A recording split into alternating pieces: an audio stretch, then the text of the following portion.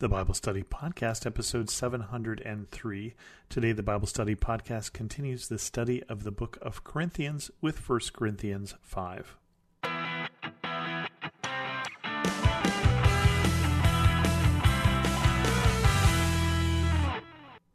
Welcome to the Bible Study Podcast. I'm your host, Chris Christensen. Remember that this book is a letter, as I said a couple different times, and so it's written to specific people to address specific problems. We're looking at it trying to figure out how that relates to us today. The specific issue they're dealing with today is a case of incest. It says, "It is actually reported that there is sexual immorality among you, and a kind that even the pagans do not tolerate. A man is sleeping with his father's wife, and you are proud. Shouldn't you rather have gone into mourning and have put out of your fellowship the man who has been doing this? For my part, even though I am not physically present, I am with you in spirit. As one who is present with you in this way, I have already passed judgment in the name of our Lord Jesus on the one who has been doing this. So when you are assembled, and I am with you in spirit, and the power of our Lord Jesus is present, hand this man over to Satan for the destruction of the flesh, so that his spirit may be saved on the day of the Lord. Your boasting is not good. Don't you know that a little yeast leavens the whole batch of dough? Get rid of the old yeast, so that you may be a new unleavened batch, as you really are. For Christ, our Passover lamb, has been sacrificed. Therefore let us keep the festival, not with the old bread leavened with malice and wickedness, but with the unleavened bread of sincerity and truth. I wrote to you in my letter not to associate with sexually immoral people, not at all meaning the people of this world who are immoral, or the greedy and swindlers or idolaters. In that case you would have to leave this world. But now I am writing to you that you must not associate with anyone who claims to be a brother or sister, but is sexually immoral or greedy, an idolater or a slanderer, a drunkard or swindler. Do not even eat with such people. What business is it of mine to judge those outside the church? Are you not to judge those inside? God will judge those outside. Expel the wicked person from among you." Now, this is a more controversial chapter, not specifically because of the particular sin involved, in this case incest, somebody sleeping with their father's wife. That's gross. And that's something that would surprise us today. And even at that time, it was something that people were normally a little outraged about. And so he's saying, how is it that you're allowing this where even outside they wouldn't? But the issue isn't so much over that, it's how do we deal with sin? And particularly what Paul is concerned about in this particular chapter is how do we deal with sin in the church? Now, do you kick out everybody who's a sinner in the church? Well, then the church is empty because we are all sinners. So that's not what he's asking. So why is he upset about this particular man who is sleeping with his father's wife? What is it about this particular sin that he's saying you should expel this person? When do you do that and when do you not do that?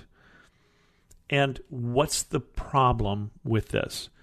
Is the problem that this person is imperfect and a sinner? Well, no, we all are.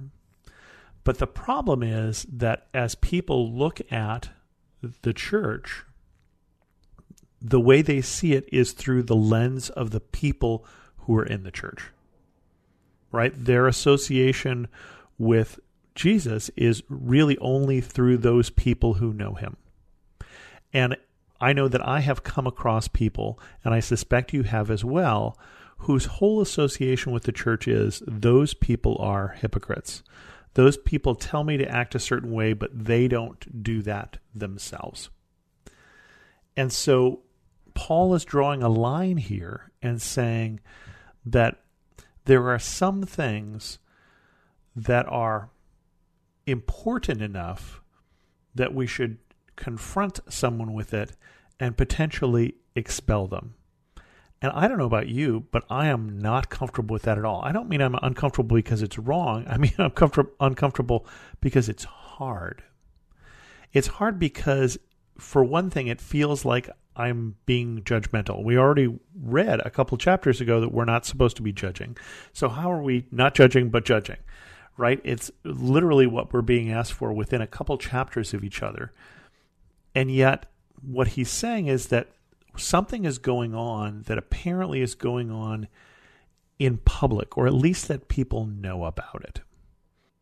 When he says that they're proud, I don't think they're necessarily proud of this person's actions. I think they're not quite sure how to deal with this. At least let me give them the benefit of the doubt that it's probably as tough for them as it is for us.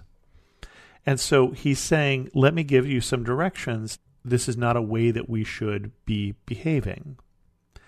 What he's saying is his goal here is that that person who is doing that act, this particular act, in this case incest, but he names some other ones further on, that the act, it sounds like Paul is talking about, he believes is putting his soul at risk.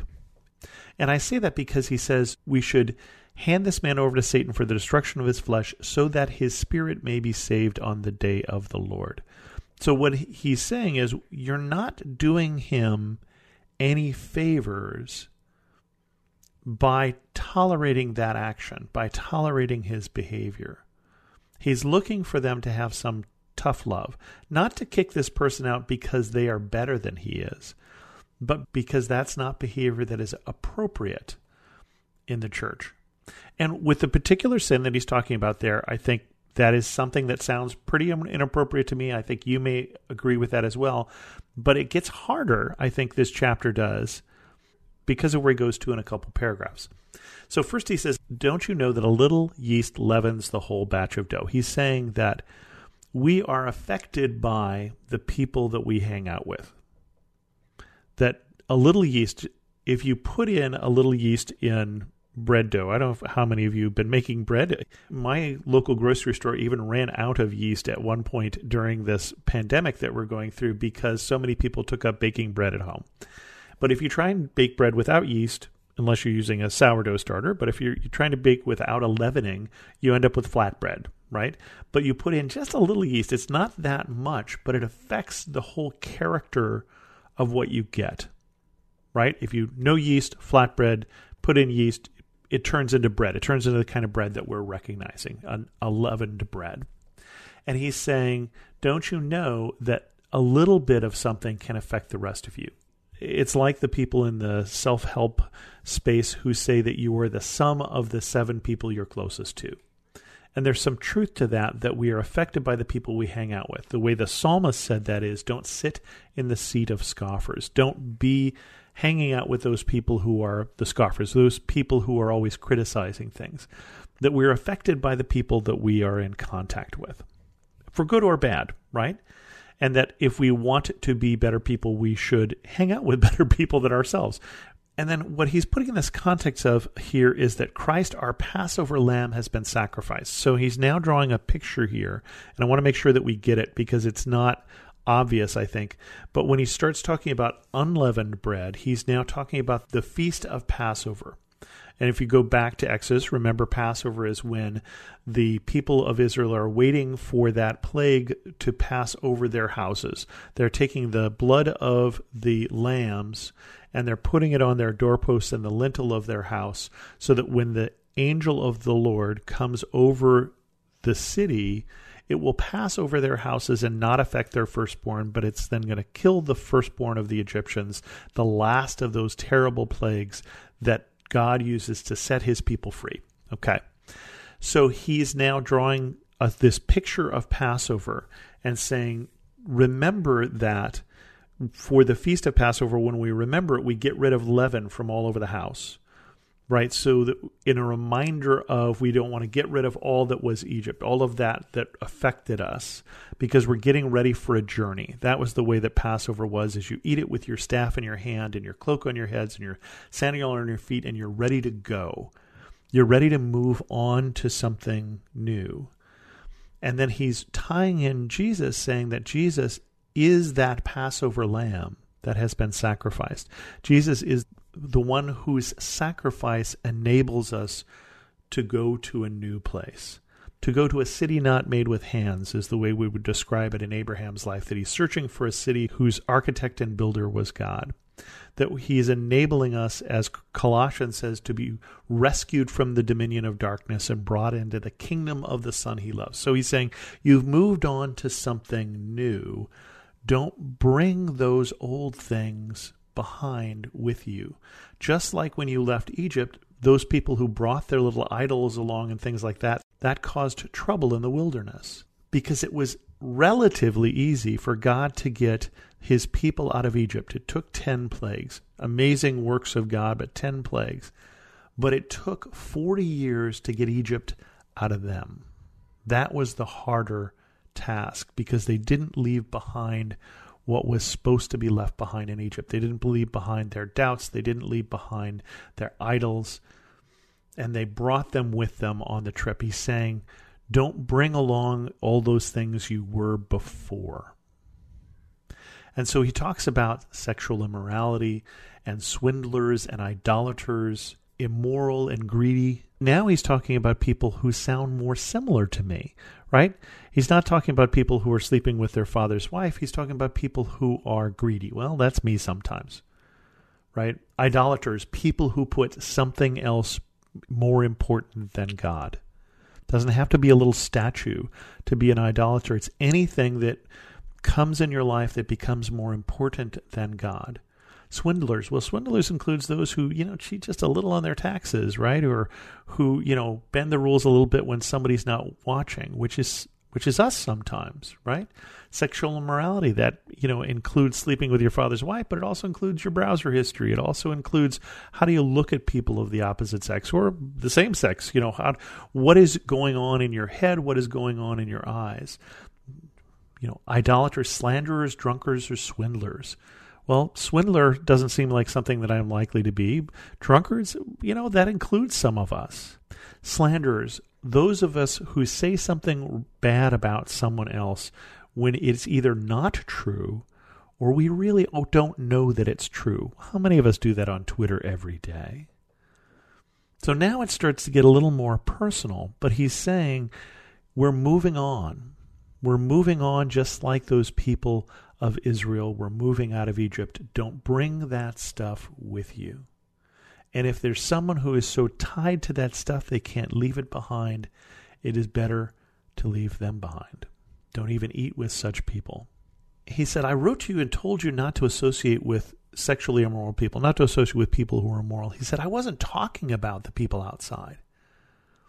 I was talking about the people inside. It's more important to Paul, those who are inside the church, than it is outside the church, because everyone is watching. And everyone will look at those people and say, that's the way Christians are. And we don't want that to be us that is getting in the way of someone else, because now we're putting someone else's life at risk. And so Paul says these hard words, expel the wicked person, but what he's really saying is leave behind the things that encumber, the people that encumber. We've got someplace to go, and we've got different people to be. And with that, we're going to end this episode of the Bible Study Podcast. If you have any questions, send an email to host@thebiblestudypodcast.com, or better yet, leave a comment on this episode at thebiblestudypodcast.com. And thanks so much for listening.